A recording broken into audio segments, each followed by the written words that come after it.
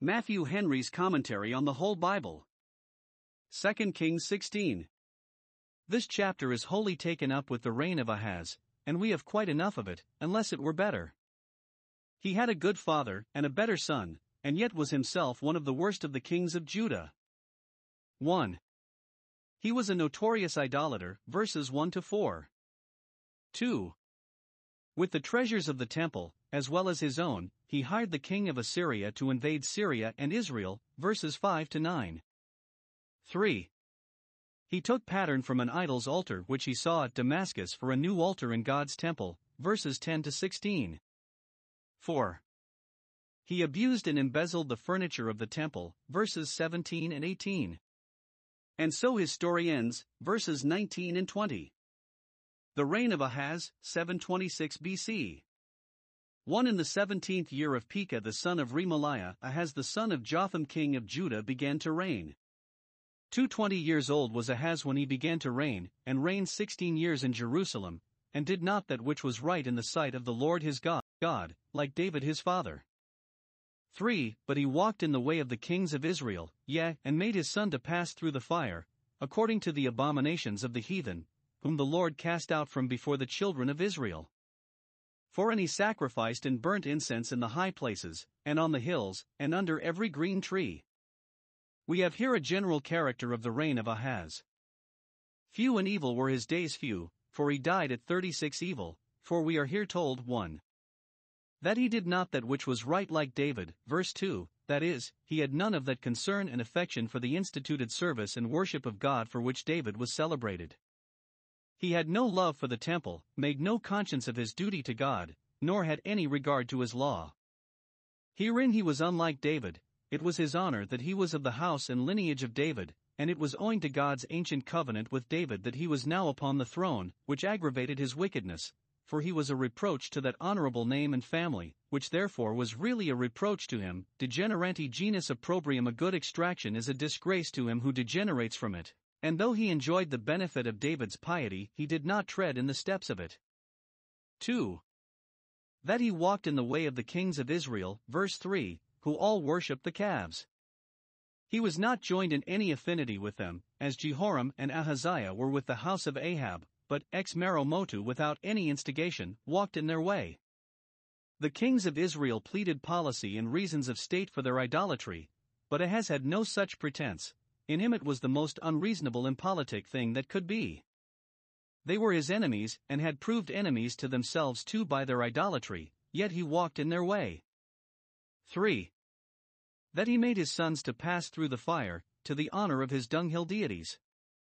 He burnt them, so it is expressly said of him, 2 Chronicles 28 verse 3, burnt some of them, and perhaps made others of them, Hezekiah himself not excepted, though afterwards he was never the worse for it, to pass between two fires, or to be drawn through a flame in token of their dedication to the idol. 4. That he did according to the abominations of the heathen whom the Lord had cast out. It was an instance of his great folly that he would be guided in his religion by those whom he saw fallen into the ditch before his eyes, and follow them, and it was an instance of his great impiety that he would conform to those usages which God had declared to be abominable to him, and set himself to write after the copy of those whom God had cast out, thus walking directly contrary to God. 5. That he sacrificed in the high places, verse 4. If his father had zeal enough to take them away, the debauching of his sons might have been prevented, but those that connive at sin know not what dangerous snares they lay for those that come after them. He forsook God's house, was weary of that place where, in his father's time, he had often been detained before the Lord, and performed his devotions on high hills, where he had a better prospect, and under green trees, where he had a more pleasant shade. It was a religion little worth, which was guided by fancy, not by faith. 5 Then Rezin king of Syria and Pekah son of Remaliah king of Israel came up to Jerusalem to war, and they besieged Ahaz, but could not overcome him. 6 At that time Rezin king of Syria recovered Elath to Syria, and drave the Jews from Elath, and the Syrians came to Elath, and dwelt there unto this day. 7 So Ahaz sent messengers to Tiglath-Pileser king of Assyria, saying, I am thy servant and thy son, come up, and save me out of the hand of the king of Syria, and out of the hand of the king of Israel, which rise up against me. 8 And Ahaz took the silver and gold that was found in the house of the Lord, and in the treasures of the king's house, and sent it for a present to the king of Assyria. 9 And the king of Assyria hearkened unto him, for the king of Assyria went up against Damascus, and took it, and carried the people of it captive to Kir, and slew Rezin. Here is 1. The attempt of his confederate neighbors, the kings of Syria and Israel, upon him. They thought to make themselves masters of Jerusalem, and to set a king of their own in it, Isaiah 7 verse 6. In this they fell short, but the king of Syria recovered Elath, a considerable port upon the Red Sea which Amaziah had taken from the Syrians, chapter 14 verse 22. What can those keep that have lost their religion? Let them expect, thenceforward, to be always on the losing hand. 2. His project to get clear of them. Having forsaken God, he had neither courage nor strength to make head against his enemies, nor could he, with any boldness, ask help of God, but he made his court to the king of Assyria, and got him to come in for his relief. Those whose hearts condemn them will go anywhere in a day of distress rather than to God. Was it because there was not a God in Israel that he sent to the Assyrian for help? Was the rock of ages removed out of its place, that he stayed himself on this broken reed?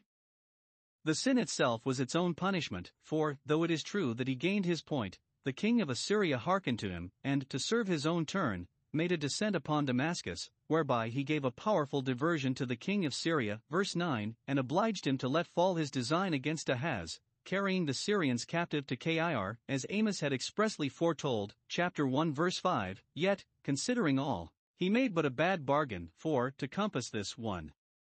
He enslaved himself, verse 7 I am thy servant and thy son, that is, I will be as dutiful and obedient to thee as to a master or father, if thou wilt, but do me this good turn. Had he thus humbled himself to God, and implored his favor, he might have been delivered upon easier terms, he might have saved his money, and needed only to have parted with his sins.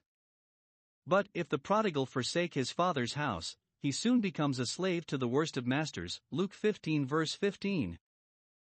2. He impoverished himself, for he took the silver and gold that were laid up in the treasury both of the temple and of the kingdom, and sent it to the king of Assyria, verse 8. Both church and state must be squeezed and exhausted, to gratify this his new patron and guardian. I know not what authority he had thus to dispose of the public stock, but it is common for those that have brought themselves into straits by one sin to help themselves out by another, and those that have alienated themselves from God will make no difficulty of alienating any of his rights. 10 And King Ahaz went to Damascus to meet Tiglath-Pileser king of Assyria, and saw an altar that was at Damascus, and King Ahaz sent to Uriah the priest the fashion of the altar, and the pattern of it, according to all the workmanship thereof. 11 And Uriah the priest built an altar according to all that King Ahaz had sent from Damascus, so Uriah the priest made it against King Ahaz came from Damascus. 12 And when the king was come from Damascus, the king saw the altar, and the king approached to the altar, and offered thereon. 13 And he burned his burnt offering and his meat offering, and poured his drink offering, and sprinkled the blood of his peace offerings, upon the altar. 14 And he brought also the brasen altar, which was before the Lord, from the forefront of the house, from between the altar and the house of the Lord, and put it on the north side of the altar.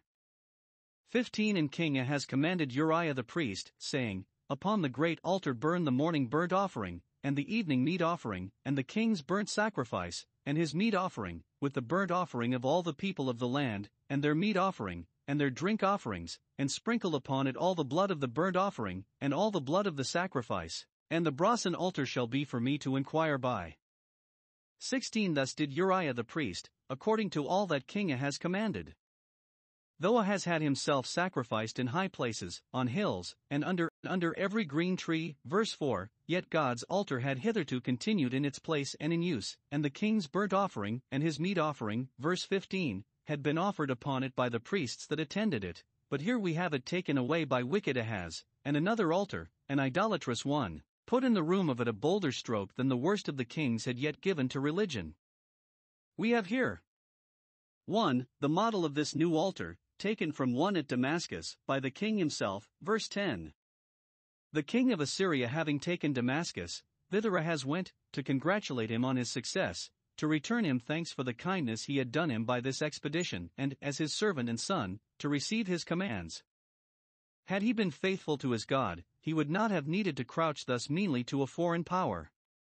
At Damascus, either while viewing the rarities of the place, or rather while joining with them in their devotions, for, when he was there, he thought it no harm to do as they did, he saw an altar that pleased his fancy extremely, not such a plain old-fashioned one as that which he had been trained up in attendance upon at Jerusalem, but curiously carved, it is likely, and adorned with image work. There were many pretty things about it which he thought significant, surprising, very charming, and calculated to excite his devotion.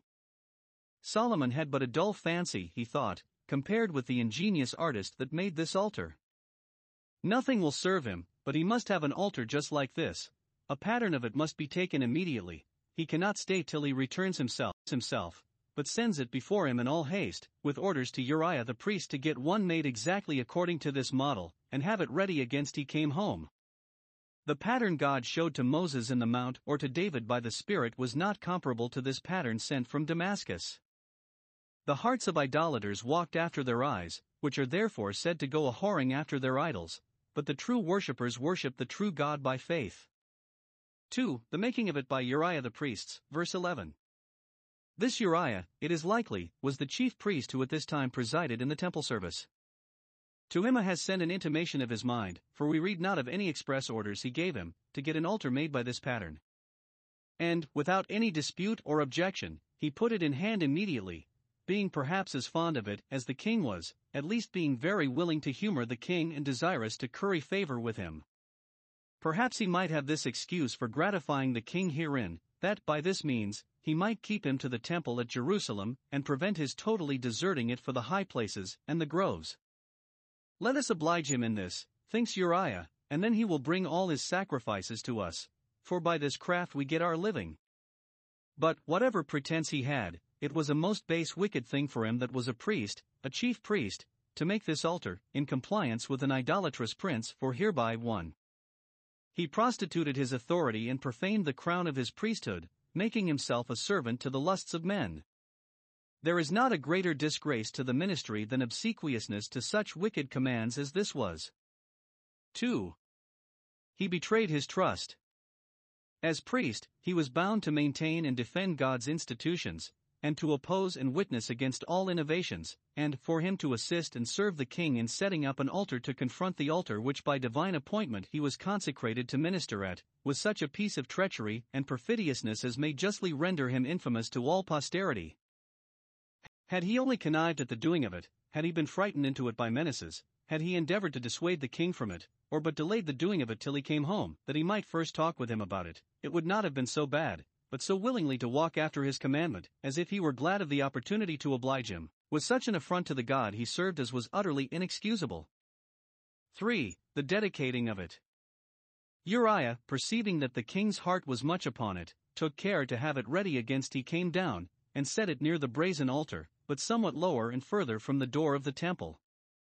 The king was exceedingly pleased with it, approached it with all possible veneration, and offered thereon his burnt offering, etc., verses 12 and 13. His sacrifices were not offered to the God of Israel, but to the gods of Damascus, as we find 2 Chronicles 28 verse 23, and, when he borrowed the Syrians' altar, no marvel that he borrowed their gods. Naaman, the Syrian, embraced the God of Israel when he got earth from the land of Israel to make an altar of. 4. The removal of God's altar, to make room for it. Uriah was so modest that he put this altar at the lower end of the court, and left God's altar in its place, between this and the house of the Lord, verse 14. But that would not satisfy Ahaz. He removed God's altar to an obscure corner in the north side of the court, and put his own before the sanctuary, in the place of it. He thinks his new altar is much more stately, and much more sightly, and disgraces that, and therefore let that be laid aside as a vessel in which there is no pleasure. His superstitious invention at first jostled with God's sacred institution, but at length jostled it out. Note, those will soon come to make nothing of God that will not be content to make him their all. Ahaz durst not, perhaps for fear of the people, quite demolish the brazen altar and knock it to pieces, But, while he ordered all the sacrifices to be offered upon this new altar, verse 15, the brazen altar, says he, shall be for me to inquire by. Having thrust it out from the use for which it was instituted, which was to sanctify the gifts offered upon it, he pretends to advance it above its institution, which it is common for superstitious people to do. The altar was never designed for an oracle, yet Ahaz will have it for that use. The Romish Church seemingly magnifies Christ's sacraments, yet wretchedly corrupts them.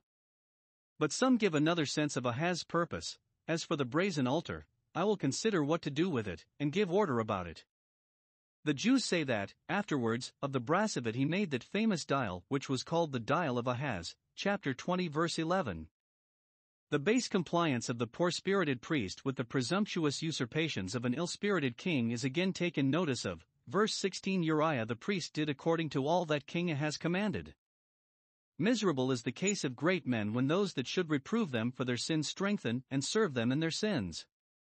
17 And King Ahaz cut off the borders of the bases, and removed the laver from off them, and took down the sea from off the brazen oxen that were under it, and put it upon a pavement of stones. 18 And the covert for the Sabbath that they had built in the house, and the king's entry without, turned he from the house of the Lord for the king of Assyria. 19 Now the rest of the acts of Ahaz which he did, are they not written in the book of the Chronicles of the kings of Judah? 20 And Ahaz slept with his fathers, and was buried with his fathers in the city of David, and Hezekiah his son reigned in his stead. Here is 1. Ahaz abusing the temple, not the building itself, but some of the furniture of it. 1.